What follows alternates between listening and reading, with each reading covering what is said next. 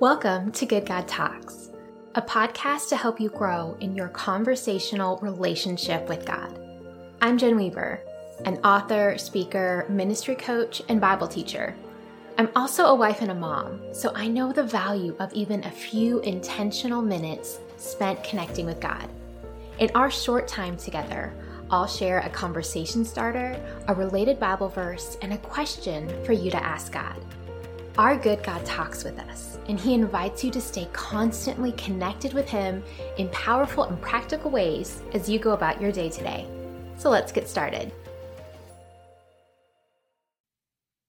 Hi friends, we're continuing in our series on reconstructing faith. And if you're jumping in here and you haven't heard the first episode in the series, I encourage you jump back there and catch up as I'm laying the context and the foundation for these conversations that we're having with God. And the reality is God welcomes our questions and He wants to build us up in Him. We can trust God to follow Him into questioning places, and we can be honest and real with Him. And that is His invitation and His desire for us. We don't have to pretend that we don't have the questions that we actually have, but we get to come before God honestly and be built up in truth in Him. As I mentioned in the last episode, I believe the concept of deconstruction is actually just missing the mark. It's a counterfeit of the true invitation that God extends to us. Instead of deconstructing for the point of demolition, we can be reconstructed in God,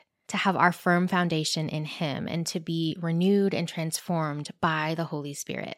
One of the ways that this can be difficult for many of us is that it requires that we inspect what we're truly being built upon. Depending on your relationship with God or even the different church environments that you've been in, some of us have been taught that it's not okay to inspect our beliefs. We might not have been told that in exactly those same words, but it will come across in feeling like it's not okay to have doubts, in wanting to understand something in a way that's different than how it's presented. Another way that this can be difficult is seeking to understand why we believe what we believe. Now, I grew up in the church. I have been in church communities my entire life. And so a lot of my early beliefs were built on a rocky foundation of really just, I believe this because this is what I've always believed, or this is what my parents believe, or this is what my pastor said.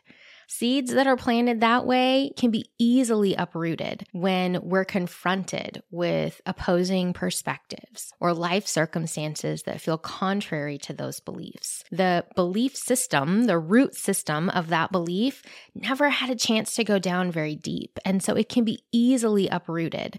Where instead, by inspecting our beliefs, by partnering with God to gain His understanding, by growing in spiritual maturity, and taking good investigative looks at what we believe and why we believe it, we're actually fortifying our faith. That's not a contrary action to faith, that's a contributing action to faith. And so we're going to look at a few passages that teach us how to do that we can then take this practice into conversation with God. So 2 Corinthians chapter 10, and I'll read verses 3 through 5. It says, "For though we walk in the flesh, we are not waging war according to the flesh. For the weapons of our warfare are not of the flesh, but have divine power to destroy strongholds. We destroy arguments and every lofty opinion raised against the knowledge of God, and take every thought captive to obey Christ." So the weapons of our warfare are of the Spirit, which reminds me of Ephesians 6, verse 17, where it talks about the armor of God, which includes the sword of the Spirit, which is the word of God. I can't take anyone else's thoughts captive but my own.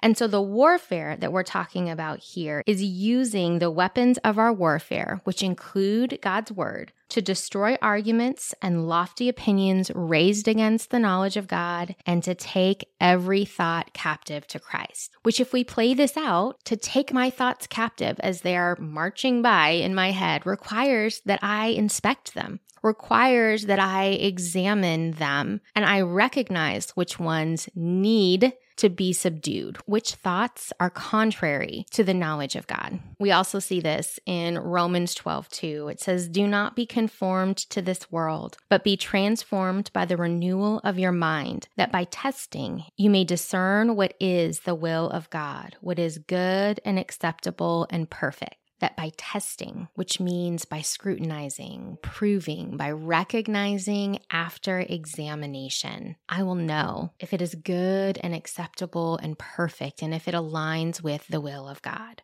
Partnering with the Holy Spirit as we are built in Him, as He reconstructs our faith, requires that we examine our faith, that we examine our arguments and our opinions and our thoughts.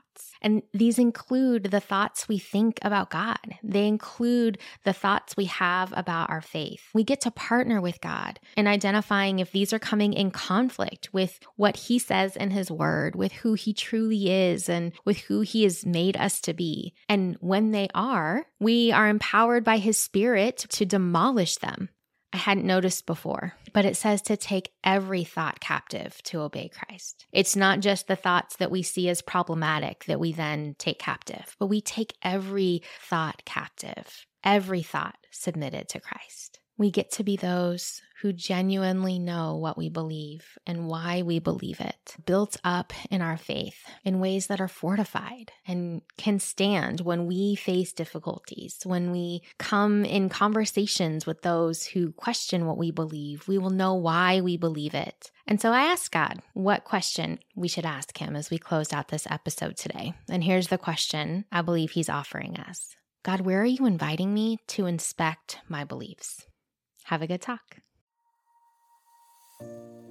Hey friends, if you enjoyed this podcast, I have another resource to share with you. My newest book is a fully illustrated poetry collection, and it's called A Beckoning to Wonder, Christian Poetry Exploring God's Story. It's available now on Amazon, and this book is for you if you find yourself weary and stuck in the rut of familiar routines, if you know that God is around, but you find Him hard to notice, or if you feel like you're still waiting for the fullness of life you were promised. A Beckoning to Wonder is an invitation to know God more intimately and to rest in His goodness. And so I'm so excited to share this with you. Also, while you're here, would you please also leave a quick review and share an episode with another person? Reviews go a long way in helping other people find out about Good God Talks. And I would love to help your friends and loved ones also cultivate this habit of having uncommon conversations with God in everyday life moments.